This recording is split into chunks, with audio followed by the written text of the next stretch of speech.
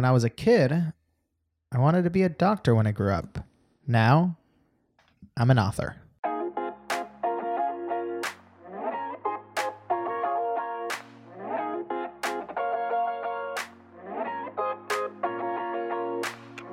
Hi, I'm Ben Hanani. Welcome to How Do You Do, a podcast featuring creative guests sharing the nuances of their process.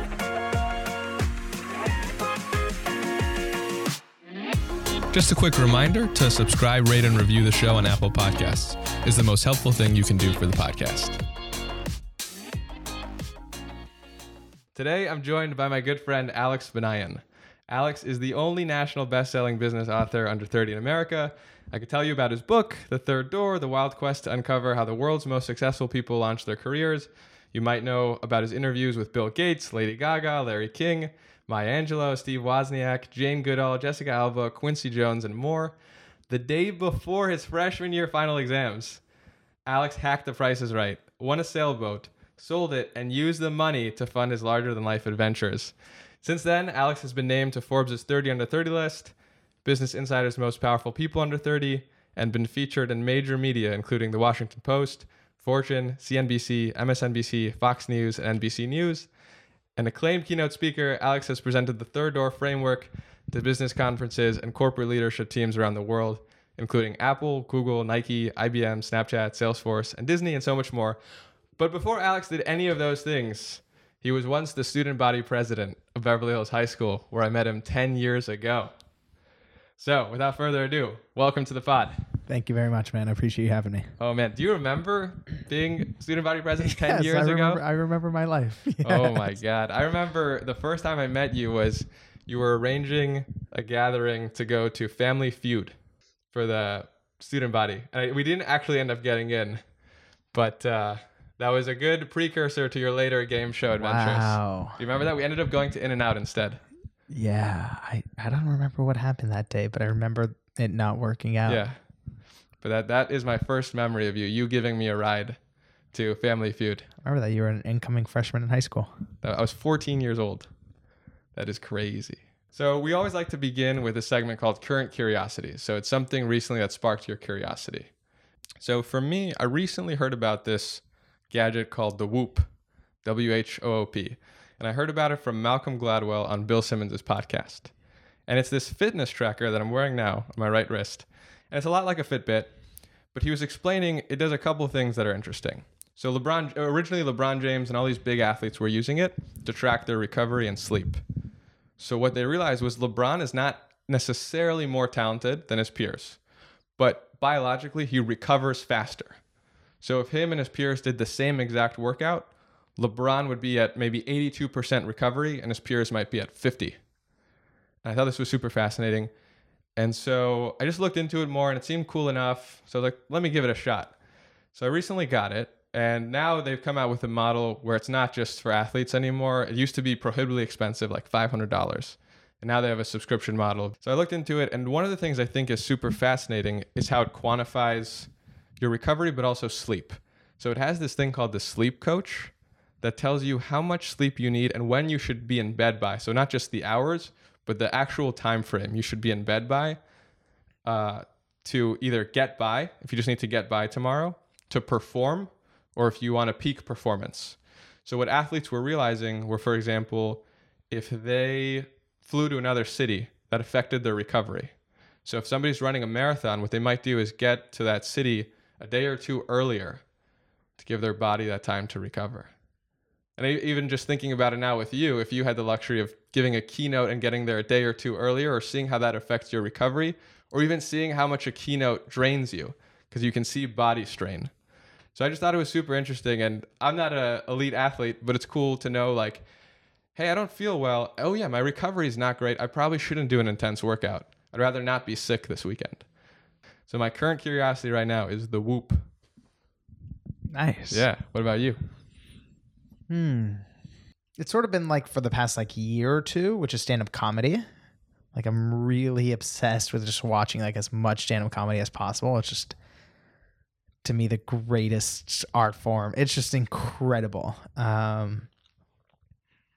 It's sort of like, to me, I think it's like our generation's version of like Plato and Aristotle. You know, I was watching, the new Seth Meyers one last night, and he's Pretty good. just I enjoy it. fantastic, remarkable. And, I'm just thinking like, this is the best thing on parenting, fatherhood I've ever seen. Everyone who's about to be a dad for the first time needs to watch this. And it's just really interesting as, different media and mediums change.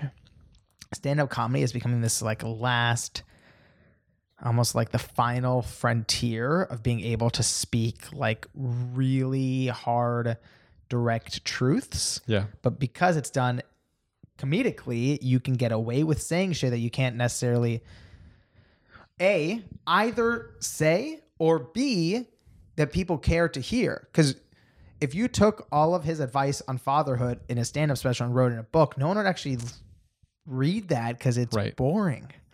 But you do it through the lens of comedy and it's entertaining, but you're still able to get these truths across. So I see, Jerry Seinfeld as a philosopher who so happens to do it through comedy. And I just love the art of making people laugh. It's like, it's the greatest thing. It's a drug that has no side effects. It's really nice. Who's your favorite stand-up, if you have one? Definitely Seinfeld by far. It's like saying who's your favorite basketball player. If you don't say Jordan, something wrong with you. I definitely think it's Seinfeld. Of our generation. Sure. I'm not going in all the way back. I love Seinfeld a lot, and I love him not just for his comedy. I love his writing. I love his interviews. I just love everything about him. So I want to take it back to several years ago when we've actually both been on The Price is Right, but I want to talk about when you've been on The Price is Right, and I want to know about what that day was like, and just take me through that day. So I was a freshman in college, and I had a dream of writing this book I was dreaming of reading. And what I wanted to do was interview the world's most successful people and figure out when they were just starting out how they did it. And I didn't have the money to fund the journey. And when I was sort of thinking about how am I going to get this money to go, because I wanted to interview people like Bill Gates and Warren Buffett, and I didn't have the money to go travel to interview all these people. So I was thinking, how am I going to get this money? And one day I'm in the library the day before, 2 days before final exams, and I see someone offering free tickets to The Price is Right. And I end up pulling an all-nighter, but not studying for finals. I said I hack The Price is Right. And I go on the next day, and I sort of pull off this, ridiculous strategy and end up winning the whole showcase showdown, winning a sailboat, selling the sailboat, and that's how I funded my book. And that's really how the journey set off. At the time, on that day, you asked how it felt. It's sort of like the first time you do anything, you don't really know how it's going to go. I definitely had this crazy strategy. And by the way, when I say hacked, it was less, Einstein and more Forrest Gump, but I definitely had a strategy. I studied how the show worked. I studied, how the casting producer works. I studied, really, because what I figured out is the hard part was getting onto the show. So dumbfounded might be a good feeling to describe how that felt. Every step of the way, I was like, I can't believe this is happening. And if anyone wants to read about it more, it's in the book. And if you still don't believe it, actually go to The Price is Right and try it, because it works. I can tell you from my own experience, the way Alex hacked it, it proves it's not a completely random process. And I remember when I was going in, I texted you before. I was like, hey, I'm going in. And you were just like, do exactly what I did. You'll be fine. And I remember I just acted like the craziest version of myself because I never knew who was watching in line, if any of the producers were watching. So I was just completely crazy. And then when we finally Stan, the producer, actually asked me the same question he asked you when I told him I was a student at USC. He said, you must not have time to watch the show. And he's like, what's your favorite game? I bet you don't have time to watch the show. What can you name one game? Like, what's your favorite game? And I was like, and I just went crazy. And I said the only game I could actually think of, the bargain game. I was like, it's in my blood. Bargaining is in my blood. And I was just wild. And then when we got in the studio, it was me and a couple of my friends. And I remember they put up cue cards with your name on it if you're chosen to go up. The first card, which means the person who tested the best in Stan's eyes for TV, the person they absolutely want to make sure it goes up, they put up my name. And I had never been on the show, so I didn't know what that meant. I was like, oh, did I lose my wallet? Like, Do they need me to come up? Did I drop something? And then if you actually watch the episode, the camera pans around for a few seconds because I don't get up for a few seconds. And it was crazy not only to hear about that journey, but like so many of the principles you talk about in the third door, if somebody actually goes and practices it, it turns out to be true. So I'm wondering, once you have this money to start your mission, you have to kind of hunker down. You have to write emails. You have to reach out to people. And I'm wondering, where do you begin? I know you had that conversation with your friends of, who are the people we would like to learn from? So once you have that list, what do you go and do? I think it's important to know, and it's important for me to remind myself because, as I do other things in life, I have to remember that it wasn't a straight, obvious, step-by-step thing. I think a lot of people are always looking for that, what are the 10 steps? Or, I'm speaking, personally, that's what I wanted to know. Right. And that was my frustration. I was reading these books, telling you the 10 steps to do this or the 10 keys to do that. And then I was trying to start my own thing, writing the third door, and there were no steps and there was no, Right. There was no obvious path. And I think that's where most people actually give up. They're like this, they set out, they have the courage, like, I'm going to do it. And then they get there and they're in the middle of the desert and there's, no signs pointing you which direction to go. And you sort of call it quits. Yeah, what did I do? I don't know. You sort of have to have like the courage every morning to just wake up and try and to ask yourself, what's the best use of my time today? And most of the time you're going to be wrong answering that question, but you get better with it with time. And you do the wrong things. Pain and rejection in a way is the only real signpost you have when you're trying to start something new, whether it's creative or entrepreneurial or, business. If you're not getting and I actually think I have friends who are, if you're, in LA or New York, there's a lot of people who are the children of really successful people. And because they have doors open for them because of, where they come from, they actually don't get the benefit of learning from rejection and failure as early as people who didn't have that. So as much as I wished in my process that things would have, I could have had something to grease the wheels to make the process easier. That's how I learned things. From thinking I knew how to go and I would go forward and then I would get hit in the face with rejection and then I would have to recalibrate. And I've heard you talk about how in the face of rejection, or just in general, when you're working on something, challenges come up, rejections come up, and how important it is to be kind to yourself. And like you've mentioned in the past, so much of the business books that are out there and the philosophies that are preached are just kind of 24/7. You have to be working at your goal. And I've heard you talk about it's okay to get ice cream. It's okay to take a break. And so I'm wondering, in the face of rejection, could you tell us about how you were kind to yourself and the things I wasn't. Right. But over time, you learned that skill, right? Yeah, it took 7 years. Yeah. So now on the other end of it, when you are in the middle of things that are challenging, whether it's, a keynote that you're working on or whatever it is, how do you know, okay, you know what? It's time to take a break. I need to go take a walk right now. Pain. Yeah. No, I'm serious. I don't get a memo in my email saying it's time to, I don't have a Apple Watch notification saying no, just look, if you're feeling good, keep going. If you need a break, take a break. Yeah.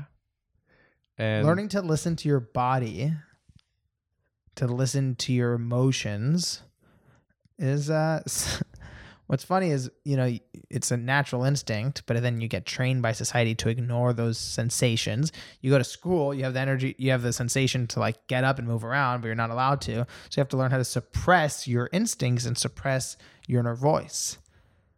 And it actually takes a relearning process in adulthood to learn how to get back in touch with that. That's deep. Yeah. Because it's funny because when I think about when I first met you at Beverly, I feel like you were a Ferrari engine, but stuck in a 1980s Camry. Like, It's a very nice compliment. like you just had so much energy and were so ready to go, but you were stuck in this vehicle and this surrounding that was kind of confining you. Yeah, that's why I got in trouble a lot in school. So, okay, so you deal with rejection, and over time you learn. And this is something that you took, as you said, 7 years to learn. Be kind to yourself. And I think something that helps too is you have such a good support system, right? You had supportive friends along the way who encouraged you, and you've talked a lot about working with Cal Fussman, who's a great storyteller, great interviewer, and I'd love to know more about what that process was like, because he's in it with you too. Like, as you're getting rejected, you probably told him, like, hey, this is the latest. And I'm wondering, what's that working relationship like, the mentorship? And you've talked about how you worked on him 134 times on the Bill Gates chapter. That's a lot of work. So if you could walk me through the process. Which process exactly? Let's start with the collaboration with Cal. Started out very simply as, I met Larry King, and Larry King said, talk to this guy. He's my best friend. And I talked to this guy, and that's how the relationship started. So originally it just started off as, this is Larry King's guy. That was our first couple meetings. And then it sort of started to dawn on me that, okay, this guy also is a really good writer too, and is, but Cal and I didn't start, I don't think he read anything I wrote until maybe like a month into us knowing each other. So it took time, and everything, it started very, very slowly. So at what point did you guys realize that it would be more than just occasionally chatting here and there, and that it's something that you guys would work on more actively, like you wrote in the book, 2 or 3 nights a week? Those things are only clear in hindsight. At the time, I would ask him to meet, and he would say, okay. And I'd be like, oh my God, this is great. And then I'd ask him to meet again, and he said, okay. And I'm like, this is amazing. And, it's sort of like,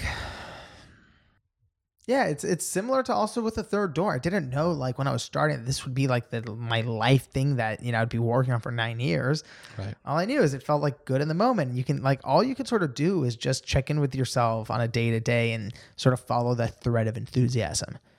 And with Cal, I just got lucky that he kept agreeing to meet with me. Dude, I would say 99% of people who I reached out to at that point in my life did not want to take the meeting. So I was just grateful that Cal kept saying yes. And I was listening to the podcast you had with Cal, and that was so super fun to listen to, and I encourage anyone to check it out. And what was so nice was he was saying, when he first saw your writing, he was like, oh, this guy needs some help. And he was kind enough to help you just get the storytelling down as well, among other things. But I remember you were also looking to other sources like Harry Potter. I remember you were studying Harry Potter as just a exhibition in storytelling, right? Can you talk about how, the other sources of inspiration and wisdom you look to as you were writing your own narrative? That was the biggest one as an example of what my bar was for the best storytelling. I wasn't really interested. First of all, I love Harry Potter just as a reader. Yeah. Second of all, my intention for The Third Door was not to write a highbrow literary work.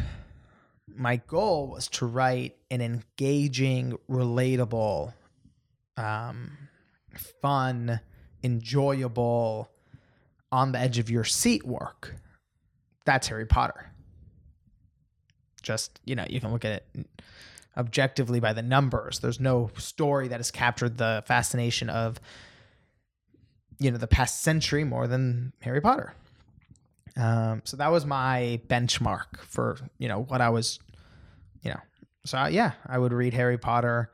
Not only was I reading it not only was I reading the series for enjoyment during that time in my life, I kept book number 1 in my backpack at all times. So if I ever got writer's block, I would open to a random page, read a paragraph, and I'm like, that's how you do it.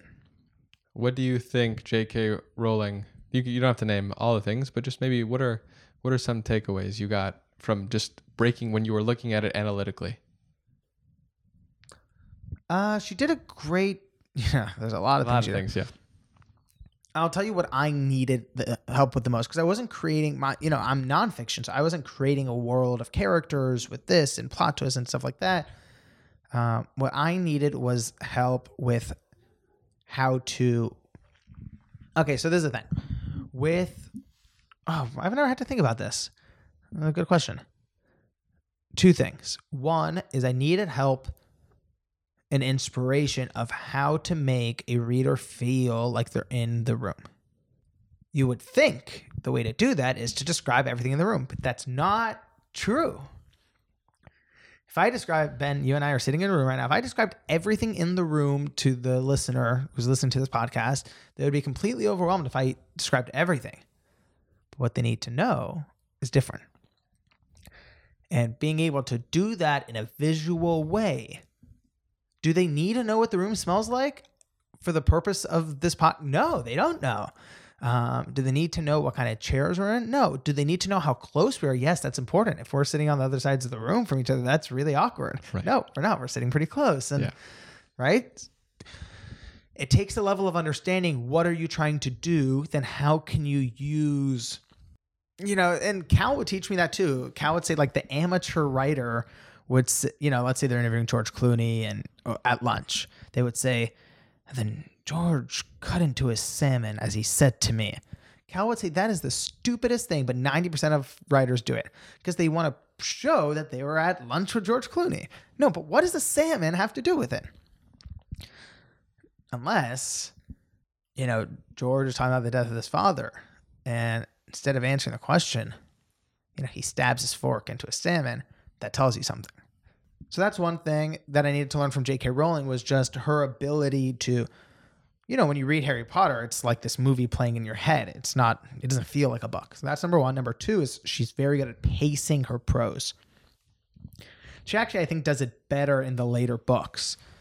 Her use of punctuation, of sentence structure to create a speed and velocity. There are some points in Harry Potter where it just feels so slow. That's intentional. There's parts that rip through, that you read 30 pages in a matter of minutes. It's intentional. And I wanted the third door to have the same level of... I wanted the pacing to be part of the structure, not a accidental... Now, that's hard when you're doing interviews. And you're doing nonfiction, because you have to, first of all, follow the reality of what happened. And then you also want to put the pacing on top of it. So it's tricky. So those are the two big things that I kept turning back to Harry Potter looking for. I think it's so awesome that you had that source of inspiration that you could look to whenever you were stuck. Because I think that's a tricky part of the creative process. I write, and I often get to a point where I think, okay, I think I need to take a step back, or I need to look at this YouTube video or read this script or whatever it is, whatever gets the juices going. And I'm wondering, like, as far as recharging goes, whether it's a source of inspiration or something else, what did you find that helped you just recharge? And I know meditation is one of them, because you introduced me to our teacher. Shout out to Light Watkins. Yeah, I just believe in doing things that are fun. I know it's like a very controversial belief. Yeah, I don't really have these best practices of how to recharge. You just did something that completely took me back. For people listening to this, Ben just leaned over to check the recording equipment. I, through every interview for the Third Door, would do that midway through the interview, and it would be the scariest. You have to, because you just had your phone, right? You had your one recorder. Yeah, I had a recorder. I had a recorder and a phone in my pocket, yes, just in case of emergency. But you still wanted the good recording, right? And you don't understand the fear of, it took you 2 years to get an interview from Bill Gates, and you're sitting in the interview, and about halfway through the interview, the thought always comes, I hope this is recording. I hope I hit the right button. And you lean forward, and there's for 3 seconds a possibility. that you're not recording this interview. And you're always recording it. Yeah. Every time you check it, it's always, the red light is always on. But I remember we were talking and you said, this is literally the only proof I have that I was with Bill Gates. Like, I don't have photos. I don't have anything. This is it. right. So do fun stuff. That's a great lesson. I think that can be so overlooked. But I have heard you say, I do want to ask you specifically about meditation, because I have heard you, I was listening to one of your keynotes. That was a life thing, Yeah. though, not a writing thing. It Sure. accidentally became a writing thing. Yeah. And it's the opposite for me. It's not a recharge. It was like a priming. Sure. Yeah. I would guess the difference is when you do it. Sure. I meditate before I write, not after I hit a brick wall. Yes. So you have, you kind of, after, a while, you probably have your routines as you're writing. So whether it's like, I'll wake up around this time, I'll write for this time, I'll take a lunch break around this time. If you have complete autonomy over your day or your week, and you don't always, right? You have doctor's appointments, you have speeches you got to give, you have commitments that come up. But if you have generally autonomy over your day or your week, when you were writing your book and doing some public speaking, how would you try to structure it to kind of get the most out of your day or your week as well? Yeah, my answer for this is twofold. Number one, I think all questions like this about morning routines and writing routines and all should be preambled with, this worked for me because of my unique circumstances. Right. This is not prescriptive. Right. But no fucking book on morning routines starts off like that. They tell you, this is how the successful people did it and how you should too. That's the implicit message. Now, the benefit of, studying other people's morning routines, if you're interested in that, is you can get some ideas, try it out for yourself and see if it works. Right. If it's not working for you, maybe stop doing it. That's the whole point, to find something that works for you.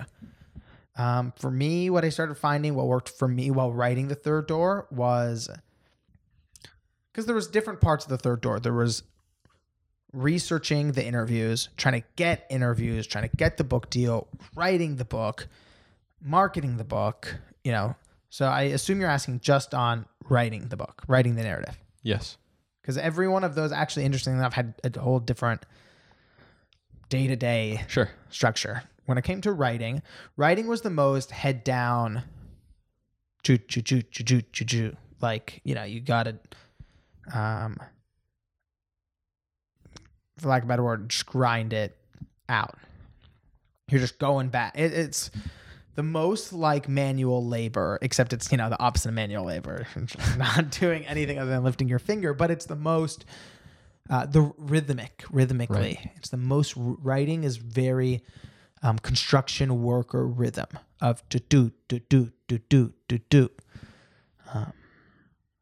It's not this romantic, log cabin. It's very much do.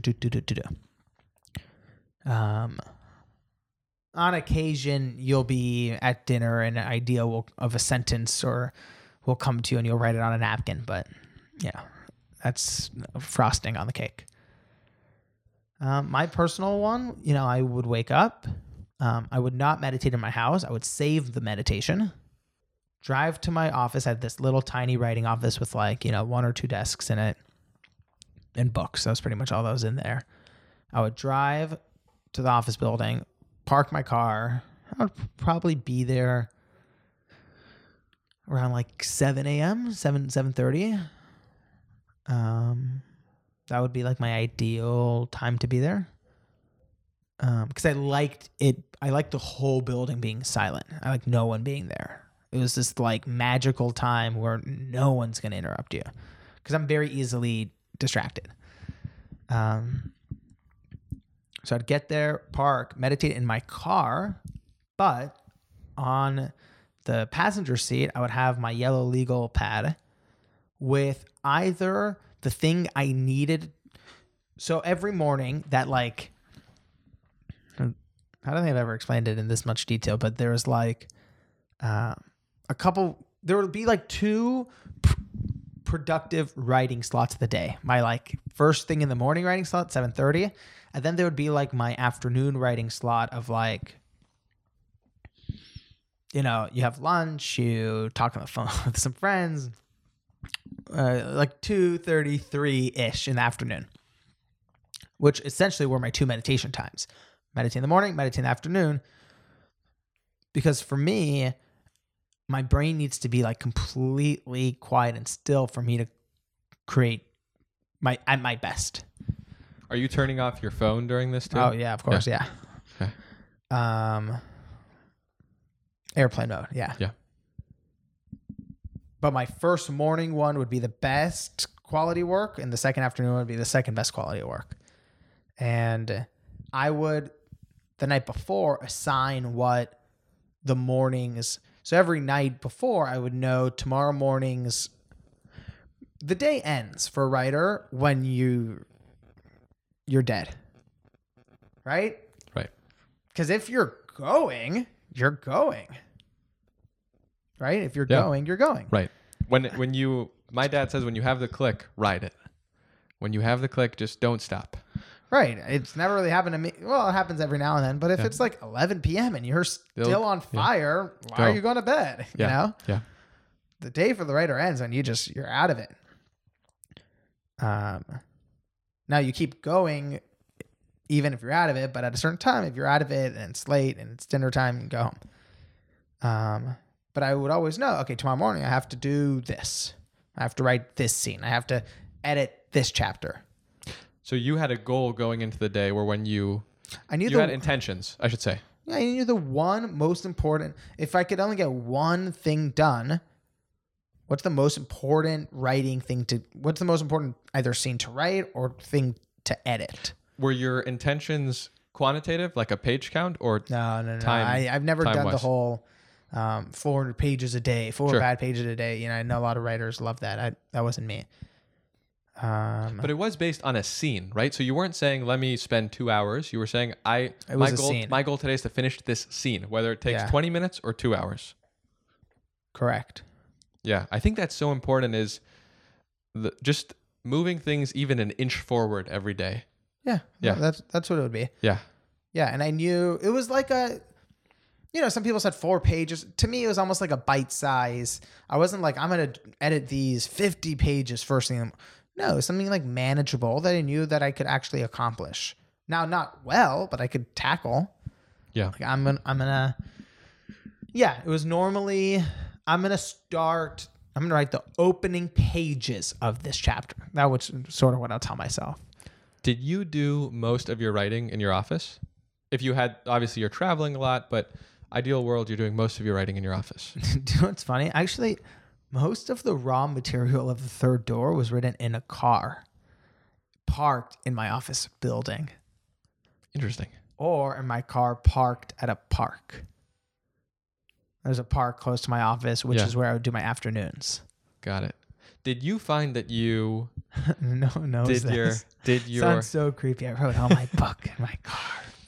Were you doing voice to text or were you typing? No. Neither. Handwriting on a legal pad. The pad. entire Third Door first draft was written by hand. That is old school. Wow. Oh my goodness. Okay. Did you find that you're doing your writing in the same places that you were doing your thinking?